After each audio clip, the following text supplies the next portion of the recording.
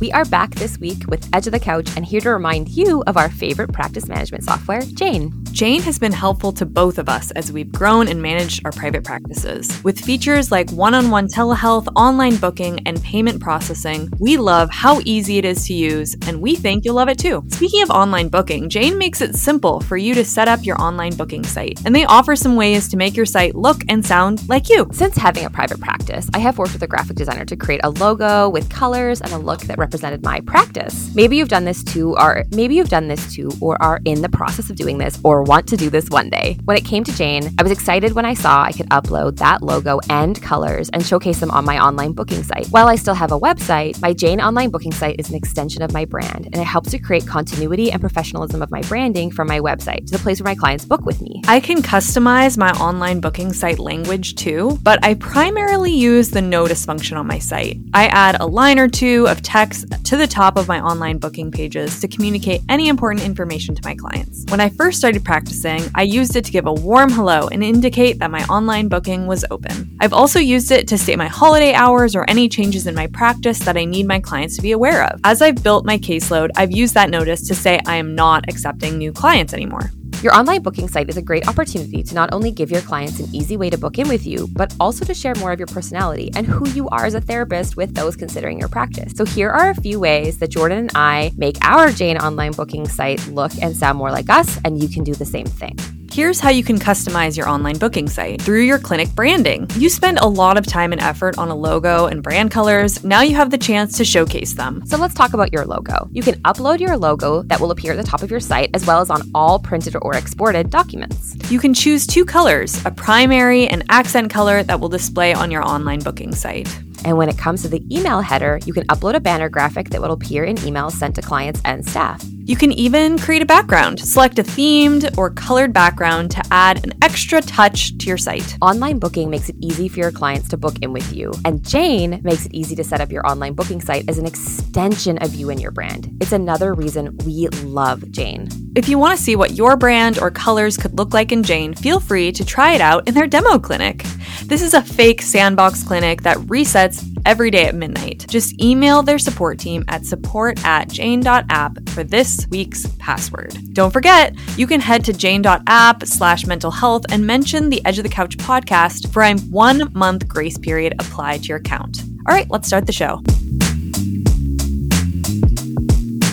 This podcast is not training or supervision. This is an invitation to delve into these really big topics. When we are talking about clients, please know it is not you. It is a weaving together of stories that come up over and over again.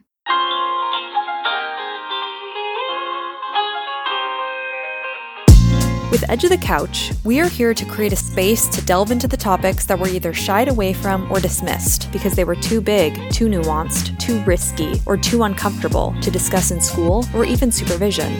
We are two passionate therapists sharing our personal opinions about the therapeutic process.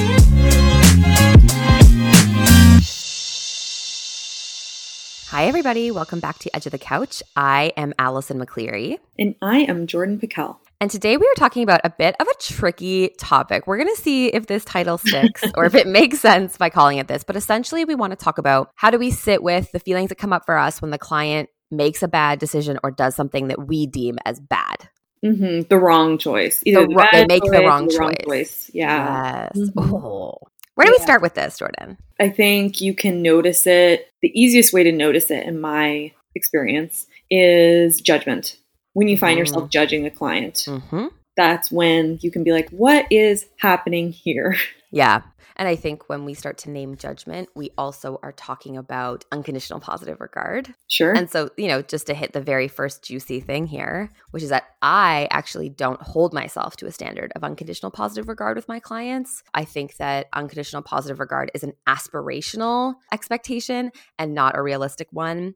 And so while I think it's great to aim to be unconditionally positively regarding our clients and everything that they do, that's just not always human. And so I tend towards allowing myself to to notice any judgment that comes in and try not to lead with it. Like not to be like, oh my God, why did you do that? But instead to go like, wow, I really noticed myself judging this person for that decision. And what does that mean? And how can I sit with it? And how do I make sure that I can put it to the side while also being able to hold the safety container for them, which is that they still deserve me to care for them, even if they've done something that I think is bad. When I say non-judgmental, for the most part, what I mean is I'm not going to shame you. Yes. It doesn't change the way I care for you. It doesn't change how I feel about you maybe in the relationship. But that's the thing is actually sometimes I think it has. And that's when I know that I need to refer out. Yeah. So there's, like you said, it's aspirational. There's a difference between the standard that we set for ourselves and the whole humanness that we allow ourselves to be. And then when do you tip over? Because I think that there's room in sitting with a client to be like, oh, I'm noticing judgment. I can feel myself judging this person. Saying that inside your own head. Yes, in my own. Yeah. I can feel myself judging this person. How am I going to approach this? I'm not going to kind of go one way or another. Like, that was fine. Totally. Nor am I going to be like, that was the wrong choice. Yes. How do I know when I can't support this client anymore? I mean, I don't think you can know in the moment necessarily. No. But there is a difference between that. We're not saying that if you judge someone, that means that you have to refer out. Or that you're a bad therapist. Yeah. This is what has kind of happened. And I see it in my students a lot and those who come to me for consults, which is like, oh no, I found myself judging that person. I'm a bad therapist. It's like, what that person told you is a really shocking thing to hear that person had done. And it makes sense for you to judge. I mean, the example I give all the time, which has literally never happened to me, which is why it's a good example, but is if I had a client who told me that every day they wake up and the first thing they do is kick their dog, I would judge that person. I would want to work with them. As a therapeutic issue. It's a therapeutic issue, but I would really be like, that's bad in my head. That's a really bad, you should not. And I think everyone has their like, I cannot help a client work through this particular thing. I think about my colleagues who work in forensic settings, their threshold for stuff that they are capable of hearing and then working with that client with is so high because they're many of the people they're working with are sex offenders. And so they're working with people who are incarcerated, talking about their sexualized crime. That like you have to have a high threshold. My threshold, if my client was talking about sexually abusing someone else, would be different. And I would need to really sit with, are they remorseful? How long ago was it? How old? Like I would consider all those factors. Yeah. Maybe you're not supposed to say that, but I would. Of course. Well, internally, you're not. Exactly. Not out loud. I mean, you might be fact finding a little bit, but like in the podcast, we shine a light on the things that we aren't allowed to talk about as therapists. Yes. And judging clients is something we're not allowed to talk about. We're not allowed to acknowledge for the most part. And so with Edge of the Couch, we're wanting to carve the space to say it's okay to notice when you're feeling judgment about your clients. Notice when a client makes a choice that you're like, I would not make that same choice. In fact, I think that the choice that you made was the wrong choice. Yeah. I'm excited to talk about that. It's important that we acknowledge it in ourselves. I agree. Yeah. And that we're kind of naming that the bigger question is not, do I judge my client sometimes? Because you will. You absolutely, whether you are at the place where you can acknowledge it yet or not, that's fine. But there will come a day when a client will tell you something and through your head, you'll think, what the hell? Or that's so bad. Or, oh my God, or whatever you're going to think. I'm worried about them because of the choice. Worried about them. Yeah. So it's not, will I judge my clients because you will. It's more, can I continue to hold the container and be in relationship with this person and offer them the therapy that they deserve, even though I notice myself judging them for this thing?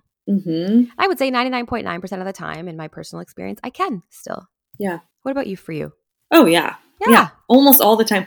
Same. I guess we're also saying we're trying to find a balance too. Because I'm like, I think that there are therapists who can be really judgmental of their clients. Talk about that Rogerian versus maybe more of a Gestalt. It's judging the client a little bit too hard to swing the opposite direction where it's like they can do no wrong. It's more like, how are we relating on a human to human basis where I have my experience, history, the ways in which I operate in the world and the ways that this other person does. And how do we hold those things when we aren't in alignment? What are some of the things that you do to hold it? The first thing is to notice. Yep. Because I'm somebody who is rarely judgmental of clients. I really am. I'm very rarely judgmental. If anything, I err on the side of, it's okay. It's okay. Right. Sometimes I can say things that are sharp. I don't know, because I'm not really attending to it that much, my judgment, because it's so rare. Mm-hmm. So when it does come up, it's only until afterwards that I was like, oh, maybe I said something or maybe I didn't, but I could just feel the sharpness within me. Right. Sometimes I judge the person and I like them less. I kind of feel like we relate to each other differently. I do think afterwards I can notice the judgment, notice the, something about that didn't sit well with me. And this is where I think who we are and the experiences that we've had, the biases that we exist with, but also at the end of the day, we are in relationship with our clients. Mm-hmm. And this is what happens in any relationship, as we learn new knowledge about people, our like understanding of them shifts and evolves and changes. We kind of move, I'm doing a motion with my hand, but we move in these kind of directions of like, now I know more and I feel this way. And when I knew less, I felt this way. And I don't know that's just kind of relationship. And can we just honor the realness of that's just what relationships are like? Right. I don't write people off. No. I haven't fully written off any client. Oh, nope. I no longer have empathy for you. I am judging you so hard. I can't relate to you anymore. That's never happened to me. And usually it becomes softened when I get more context or hear their remorse, or just sit with myself and realize, yes, I wouldn't make that choice. And it's a valid choice for them to make. One example that comes up a lot around bad choices, wrong choices, fork in the road, lots of quotes, is around relationships, whether to get in a relationship, whether to leave a relationship, whether to stay in a relationship, whether to get together with that person, if that's a good idea or not. Those are, I think, the most common ways where that comes up. It's not sharp in the, you're a bad person, like that was a bad choice. Yeah. Yeah, that was like a bad choice morally. And it's more like, I'm concerned about you. This is taking you down a road that is not going to serve you well. Totally. And it's interesting that it comes up around relationships so much, because I agree. That's where I see it the most, is clients getting back together with an ex that we've spent a lot of time talking about and working on, ending that relationship and then getting back together. Or, one that I am judgmental about. We're just laying it on the line here today, folks. So I'm just going to say it. Because my theory is that people should not be immediately friends with their exes. This is like a long-standing theory built on, and I'll tell clients, I don't think you should be friends with this person, because it just rarely goes well in what I have witnessed. You want to be friends with your exes like as after you've both processed, great. But you want to break up with your boyfriend and then 3 weeks later, like, go to see a movie with him as friends. You're not friends, in my opinion. That's one where I'm like, judgmental. I'm going to judge you. Don't be friends with your ex. That's funny. I know. But I don't say to my client, like, that's a bad decision. But I say, like, tell me about what's coming up for you and the desire to be close with this person, even though you've ended your relationship with them. Like, what's going on here, right? Like, I want to be curious and hold in my own mind, like, or whatever that sassiness is. Yeah. Yeah, it comes up around relationship a lot. I think in my practice, I notice something that I am judgmental about and hold in my own mind is cheating, infidelity. Mm-hmm. And so having clients disclose to you that they are, cheating on their partner or planning on cheating on their partner, I have to acknowledge and hold space for, like, I don't like that. That feels like it bumps up against what I believe about relationships. And I'm not talking about people who are in polyamorous relationships or have open relationships. I'm talking about people who their partner believes they are in a monogamous relationship. Cheating. Exactly. Like, you can cheat in a polyamorous. That's true. Exactly right. Yeah, you're absolutely right. If my partner did that to me, I would be very upset.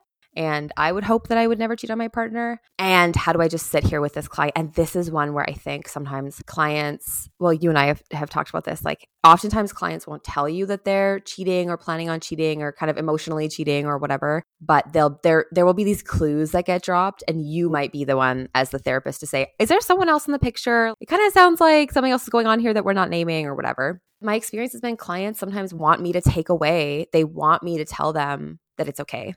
Mm-hmm. Or they want to hear from me that I don't judge them for that, and I can't give that to them. Because you do judge them. My care for you does not change. Mm-hmm. My adoration for our relationship is unchanged, and I still want to be here and support you, and I don't think it's okay that you're cheating on your partner. And it's interesting to me how that map of what kind of brings up that sense of, sharpness for maybe we're going to come up with different language, but it brings up a sharpness is going to be different for you. Just like for me, cheating is I do or am like, oh, that's wrong, that's bad. But I don't have the sharpness with that I might have with something else. Like what? What's sharp for you? What's sharp for me? Put you on the spot. If you're knowingly giving someone an STI, there's a lot of guilt and self-judgment there. And that I too am like, that is really bad. I think it came up for me a lot around COVID. Yeah. Like, you know, having some clients who were really adhering to the guidelines, and having some clients who were like, I'm sick of this. I want to be out. And, you know, having to sit with just like, stay in your house for goodness, you know, and that it's hard. Yeah. Yeah. If you listen to our COVID episode, which was our second episode ever. And I think it was early 2021, and you can hear my judgment. Like, my judgment is so hard. It's softened now just because things are so much more gray at this point. Yeah. But then I was like, hard no. I feel very judgmental of people. I'm like, you don't care about other people. That's where I was at. Yeah. Which, could I still show up? I was judging her. And it's interesting to think that like we can evolve through judgment. Something that we used to maybe be judgmental about, as we do the work and we sit with more people and more, you know, we can maybe get to a place of like, oh yeah, they're doing that thing. I don't care about that thing anymore in the same way. Maybe it's not the same with COVID, but I don't know that when we're 23 and 24, I think that universally when you're 24, you think you kind of know everything. You makes me wonder with feel like cheating that will change for you. Yeah, maybe. If at some point you'll be like, oh, I don't know if it'll whatever, if there's nothing that happens, like, oh, now my position has changed, but maybe someone will talk about it someday. And I'll be like, oh, I feel less fiery about this. Totally. Or maybe not. Yeah. A common one for me around relationships is leaving a relationship. Yeah. So it's not necessarily the leaving part. It's I feel like you're leaving a relationship prematurely, like skipping over feelings, skipping over some of the work and being like, I'm just going to cut, whether it is with a parent, even though I write about that so much on Instagram, that for sure make the choice to cut people off, or break up with someone or divorce someone, but don't skip over the feelings. Like, I think sometimes it's like, oh, I just want to not feel it anymore. So I'm just going to break up with this person and have this new life. And it's like, that's not going to happen that way. Like, talk about the way that you see people being friends with their exes. I don't have that. In fact, I'm like, oh, you could be friends with an ex. And it's more like, this problem is just going to follow you to your next relation. Like, that's my belief. Totally. But this is going to come crashing down, and we're going to have to do all this work if you still continue to come to therapy, because what's coming up now is not over because you left the relationship. Totally. I think one that comes up for me similarly to that, which I want to also name, that this is where we can sit in opposites, right? The dichotomies. Because I think I fundamentally believe like you have to have an excuse to leave a relationship. You wanted to leave a relationship, you leave it. And then I also believe people should fight for their relationships to make sure that it's really done, you know, like, and so that's funny. But where I see it come up sometimes is when I have clients who don't spend very much time being single. They'll like end a long-term relationship and be right into a relationship. And I'm kind of like, did you give yourself the space to feel the feelings here? Did you, that kind of that similar thing? Like, what's that about? And they're all happy. That's another thing. Sorry, we're just skipping around. I think we feel fiery today. We're in the judgment feeling. We have permission. When a client is really happy about a choice that they've made, and I'm like, just sitting there like, that was bad. Yeah. You know, like what almost I imagine somebody who wasn't single for very long has dove right into another relationship and they're so happy. Blissfully and you're kind of happy. I don't think this either. I don't think this is going to last, or I don't think this is healthy, even though you seem really happy. Oh, I'm happy for you. And you know what? That is so my stuff, because I spent the majority of my 20s being single, and I have very deep belief around like the value of singlehood and why when we get out of a relationship, like it actually is important to just like be with yourself so that you can feel like a full person by yourself. And so when I have clients who hop into relationship, like I have to really sit with like, this is not your life, Allison. Like, this is not your circus, not your monkeys. But it is funny. I mean, sometimes a thing happens where, I'm sure you've had this experience, I just absolutely know that something is going to crash and burn for my clients. Yes. Because here's the thing. Yes, sometimes there are outliers and exceptions, but a lot of the time people just do what people do kind of in pattern. And like, I don't know, there's kind of a thing where I can watch my client do something and I just know, I just know based on everything that I've learned from like, I don't know, I think I've had like 600 clients or something. From watching that many clients, and from being a person. And though I do have those moments of just like, okay, this is gonna be bad. Mm-hmm. And I'm going to hold it for you and I'm going to journey with you, but I can already see this. I already know where we're going here. And I would say like 8 times out of 10, I'm right. Do you tell them when you can see the future, both before and after? Like, you're making this choice. What I'm concerned about is that this is going to happen. Like, do you say that? Or, I mean, yeah, depends on the client.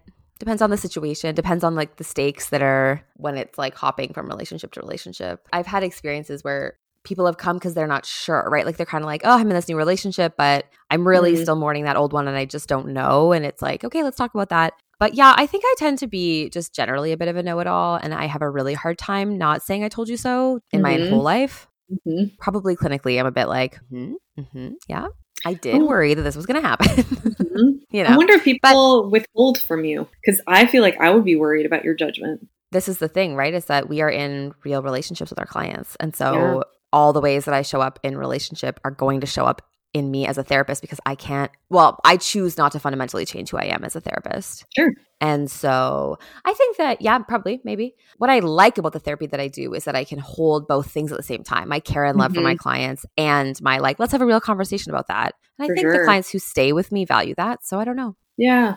Yeah. I don't know, Jordan. My clients withhold from me. I don't know. Well, I think of course they do. The answer is of course they do. Because clients withhold from all therapists, I think. Yes. To me, if they're bringing it up in therapy, there must be some part of them that wants to talk about it. Sometimes it's also psychoeducation where, like when you say, oh, I can see that this is going to be a bad choice. Like sometimes it'll be somebody is reading all the therapy books. Yeah. And they're going to multiple therapy or whatever it is. I'm just kind of like, you're going to crash and burn here. Yeah. Or they're like, yeah, I'm taking on all this stuff at work. It's feeling so good. I'm like, you're going to burn out. This is not sustainable. Yeah. Those are things that I share, that I'm concerned. Using concern as the vehicle, because that is what it is such a valuable way to talk about what is there for us. Instead of saying like, I'm judging you for this, being like, I'm worried about you. Mm-hmm. I feel worried about this decision because of X, Y, Z. Mm-hmm. Not only is that much more relationally valuable, but it's true. Like my judgment is often because I'm like, oh no, you're going to get hurt in the end of this. And I'm scared for you. Not like you're a bad person, but more just like, how is this going to play out for you? Concern is a really beautiful vehicle. We can talk about that stuff. Right. So I'm almost seeing these 3, maybe there are more categories. Where one of them is like, you did a bad thing. Mm-hmm. Like morally bad. Anybody would agree that that was a bad thing. Yeah. I want to loop back to that. The second category is that you made a choice and I could see kind of the future of how it's not going to be helpful for you. Even if you're telling me right now that it feels really good, I know that this is not a good choice. Yes. And then there's the third category where it's like our stuff. Yeah. Another person might be like, that's fine. Totally. But for us, we judge it because it's our stuff about, they went to a different therapist. That other therapist wouldn't judge them. But I do because it's poking up against my things that I consider things about myself, things that I am and things that I am not. And so I think that there can be some shadow work there, but also like value system. I don't value that. I don't. Or I highly value that. Yes. And it seems like you don't. Yes. And that really annoys me or whatever. Yeah. Circling back to that first category. So when the client does something that, most people would say, yes, that's morally wrong. It makes me think about working with abusers. Mm-hmm. And I want to talk about that a little bit because I think that this, again, I think we learn much more about how to sit with people who have been hurt by abusers, but I don't know how often we get information about how to work with the person who has enacted the abuse, is the abuser. What do you think about that? Today I'm thinking in categories, even though there's gray. Yeah. But when I think about categories of abusers that I've worked with, sometimes it's something covert. I realize later, like, they're actually using me to do this kind of Darvo thing. Was it deny, attack, reverse offender and victim roles? So that's a tactic, an abuser tactic. And realizing, especially in couples counseling, where I'll be like, the couple is my client. And this person is actually manipulating the situation. They're really, really hurting their partner. And then they're making it seem like they're the victim in this. Yeah. So that has absolutely happened to me. So there's that category. And then the other category where it's like somebody did something wrong, that if a client was coming to me who was the victim of that, I would be like, wow, you were abused. Yeah. But the person who's coming to me has all this life history and is talking about how to be okay with themselves, knowing that they did this thing. And so that's a whole different group of people. But the first group of working with people who are covert, like who I suddenly recognize, this person is an abuser. This person is abusing this other person. And using me as a weapon to do it, which has absolutely happened. Tell me about it. I've just had mostly in couples counseling, and then I've had a couple individuals that I think were coming to therapy to justify, like to make themselves seem like they were working on something that they weren't actually working on with me, and then using that to kind of throw that in someone else's face, say, well, I've been, and Allison says that, which we should probably do a whole episode about what happens when a client uses your words in ways that you did not intend them to be used. Yeah. And then I've definitely had it in couples counseling where I no longer hold the value that we're equally on both partners' side and a couple as a therapist. I don't hold that anymore, but that is what I was trained to believe. I think you too. That's how abuse continues. It's just a sidebar. I saw this Reddit post recently in the talk therapy thing that was like, I've left my partner and I suddenly realized how abusive they were. And I'm really mad at my therapist that they never named that was abuse to me. And talking about how they were telling their therapist everything their partner was doing to them and their therapist not saying that's abuse. And that's the shit, I think, like when we're working with a couple and we're trying to be like, both people are equally responsible for the dynamic. And you have a person sitting there who is so very obviously more responsible for the dynamic and another person who is deeply hurt by what is happening. It is really jarring. And I'm super judgmental about the person you should be. I agree. You want to show up in this therapy room and be a giant asshole to your partner in front of me, and I just don't have the capacity for certainly not unconditional positive regard. But then I think if you come in and you can name that you've done some bad things and you really want to work on it genuinely, then I can go there with you. Totally. But if you come in and you're going to be a pompous asshole about it and act like you do nothing wrong and your partner is just that it's their fault and that you're this, fragile thing, something that you're getting at here is that sometimes when we do that non-judgmental thing, whether it's an individual client who did something objectively bad, and are coming to you to say, I feel guilty about it, and that there's an edge of like, and I don't need to feel bad, right? Or there's an abuser, talk about that. Or there's an abuser in the room, and another therapist might be like, oh, let's have self-compassion. Like, you both do things. We do clients a disservice. Like, we can actually do clients a disservice from their growth and healing. Absolutely. And we can actually replicate harm. 100%. And that there is power in looking someone in the eye and being like, you did the bad thing. Well, I'm thinking in a couples to say like, you in that scenario, we were not in the dance like Sue Johnson says or whatever. You did the bad thing. You intentionally hurt your partner in that moment. What is going on there? Can we work on that thing? Yeah. It's more like Terry Real. Yes. I want to loop back to something you said. So there are moments when a client has done something that is objectively bad. That wording is so interesting, isn't it? But we're objectively other people would agree that it was morally wrong. Morally wrong. Which when it's come up in my sessions, it's like I physically hurt someone. I think that's come up. My partner, a child, whatever. And sometimes it's great that they can name it for you, right? That's valuable because then you can work on it. But that I sometimes feel that pressure to say like, it's okay, you feel bad. Like I can tell you feel bad because we're talking about it. Like we almost want to take away the guilt that the client is feeling. And I understand that. I absolutely understand that instinct because we don't want our clients to feel bad. We want to help them to feel less bad. But that actually there's power and value in just sitting and like, yeah, you did a bad thing. You should not have done that thing that you did. And can we just sit with it? Knowing that like guilt in that setting is we want to feel guilty when we've done something bad like that. And that can be a really tricky place to stay with your clients because they don't want to stay there. I think it's easier if you two can hold on to like this was bad. I don't know, because something that as you were speaking, an example that came to my mind that comes up a lot, which is like parents who feel immensely guilty for losing their patience and not hitting a child, but like, let's say snapping or something. And I'm sure that there's another example that I'm thinking of outside of parenting, but it's kind of like you did that thing and it's not good, but like you're being ridiculously hard on yourself for something. Like it's disproportional. Yeah, that's the thing. I think is the proportion, the spectrum of the thing, then matching the spectrum of like how you're feeling about it, and us being able to say like every parent snaps their kids, not every partner slaps their partner across the face. Right. Okay.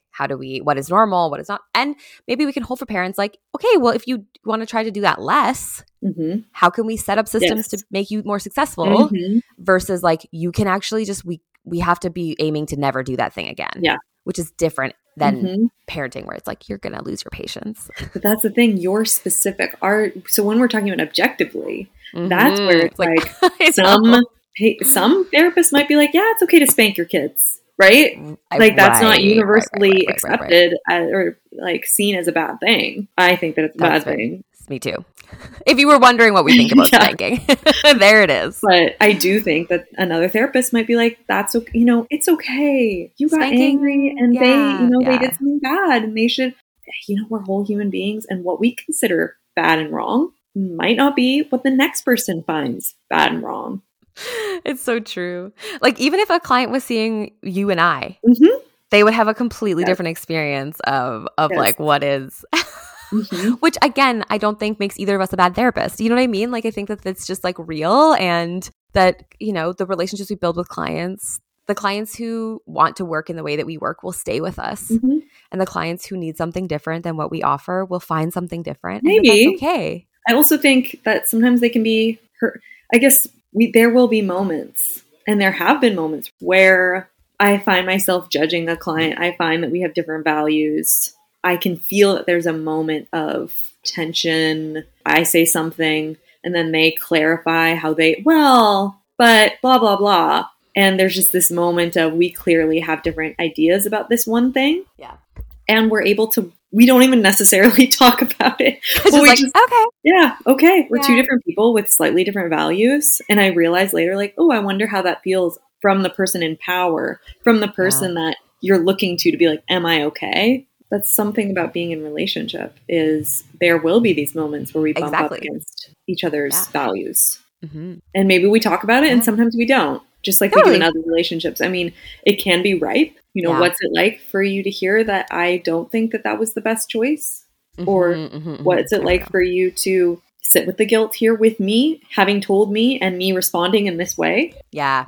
I love, like, that's great, juicy stuff. You can get really into really wonderful things with your clients asking those types of questions. For sure. Also think that there are moments when a client will bring up something that they assume I'm going to judge them for. I'm glad you bring it up. And then I'm like, oh, I actually don't. Sex is one of them. So I have clients who are like, oh, like I'm hanging out with that person later, but like I shouldn't have sex with them, right? Or, like, oh my God, is it bad that I've had sex with this number of people or that I want to try this thing? And I'm like, no, none of that is bad. For sure. Like whatever you want to do with another consenting adult with your own body sexually. And I don't assign any moral value to someone's consenting adult, or well, if you're teenagers with other teenagers, but like consenting sexual behavior. Unless and they're Yeah, exactly. Yeah. Honestly, that's really it. Let's pretend all my clients are adults. You're having sex with other consenting adults and it's within the parameter of what has been defined in your relationship as okay.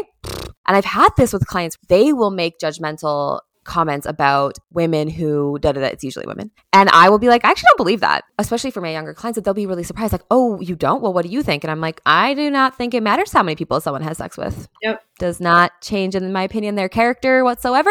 Doesn't matter if that person has an STI. It doesn't change my care for them one little bit. I don't care if someone has tried all of the sexual things that you can do with another person. But it's interesting because I think sex is so charged and so laden for our clients that they sometimes imagine I will judge them for the sexual stuff they're going to share with me. In terms of a different category, the I'm concerned about you category that we've been talking about, where if somebody talks about how many people that they've had sex with or the ways in which they're having sex and just the particular pattern that I'm hearing. And I'm concerned about you considering your history of sexualized violence or experiences of sexualized violence that like I want to be sex positive here. And I feel like I'm feeling that there's something else here.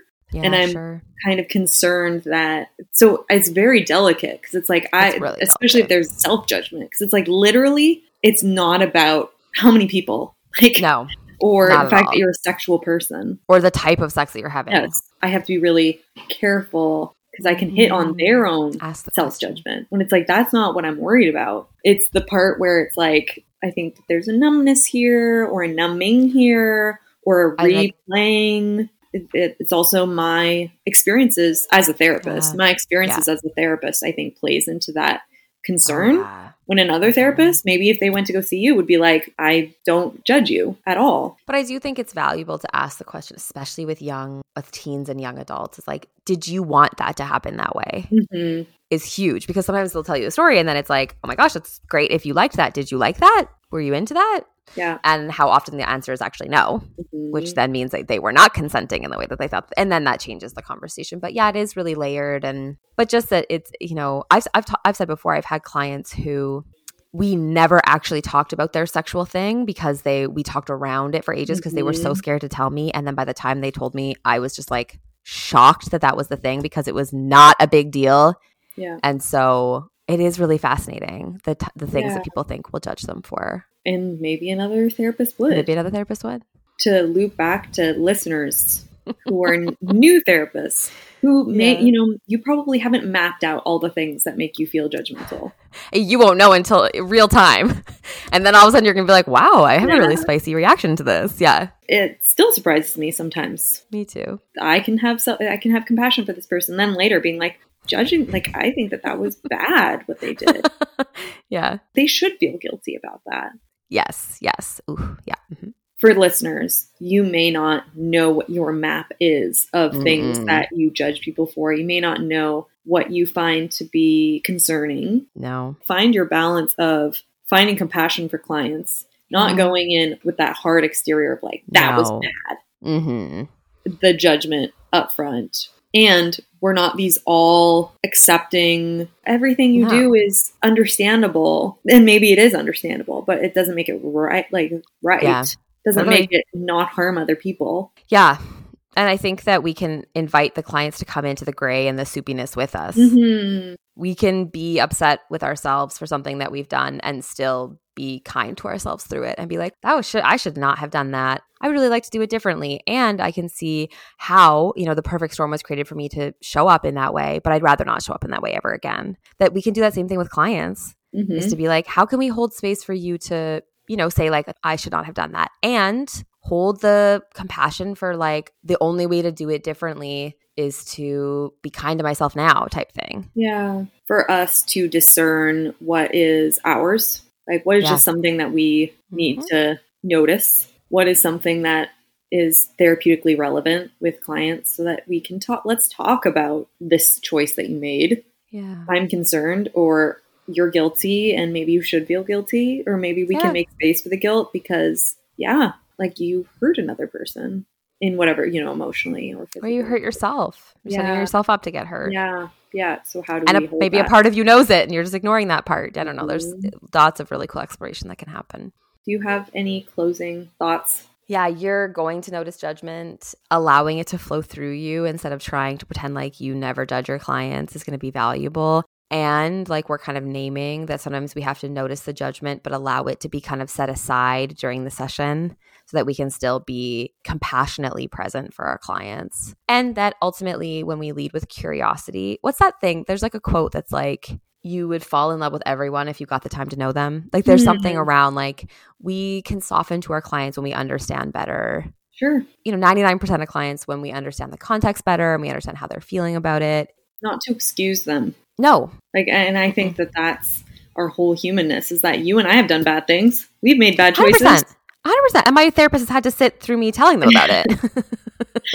and probably is like, Allison, what the fuck? Yeah. So to be able to, I think, see people in their humanness, like knowing when you're at that edge of like, oh, I can't show up. I can't hold the container for this person. Like there are some pretty big boundaries about I'm not the right person. Like when you've talked about before, like animal abuse. Yeah. Having sex with your pet. I can't talk about it. Yeah. Can't do it. And so know that about yourself. Know if you've hit that threshold. Exactly. Yeah. I don't think that happens very often. So for listeners, I think the most... I guess it depends on the setting. Yeah, that's true.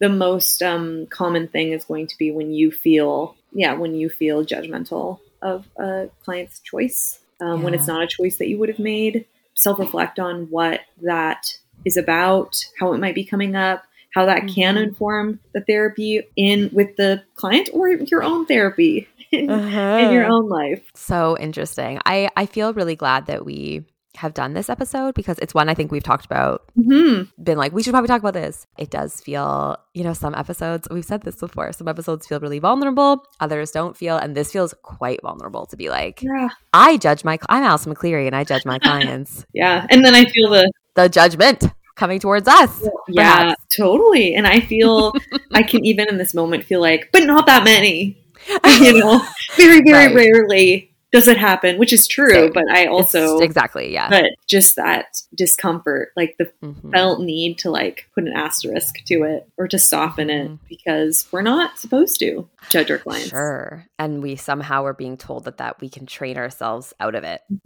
which I just don't know if that's real. At least it's not real for me. To close, you will feel judgment. And if you don't, honestly, to me, I'm like, you're not paying attention. Yourself, or your clients aren't telling you. That's another thing, like what we talked about earlier.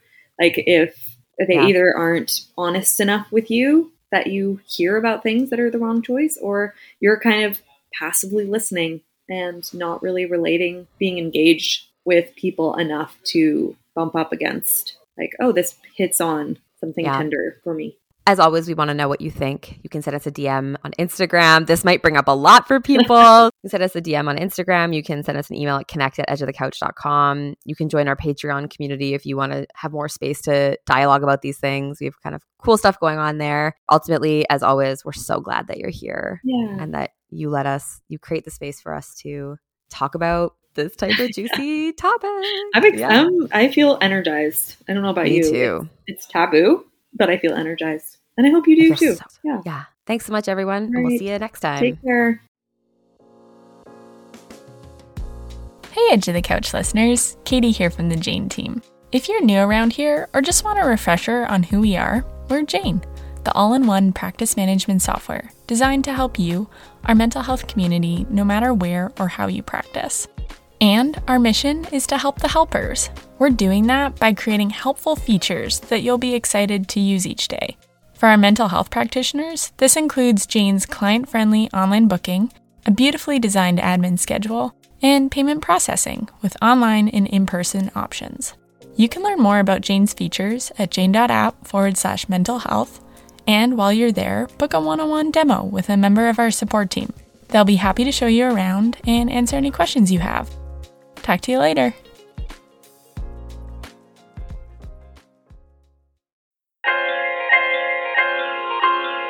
Thanks for listening. We'd love to hear from you. Send us an email at connect@edgeofthecouch.com to tell us what you think, ask a question, or let us know what type of episode you'd love to hear. You can even send us a voice note for us to play in a future episode. You can support us by giving us a review on Apple Podcasts, sharing the show with a friend, or supporting us on Patreon.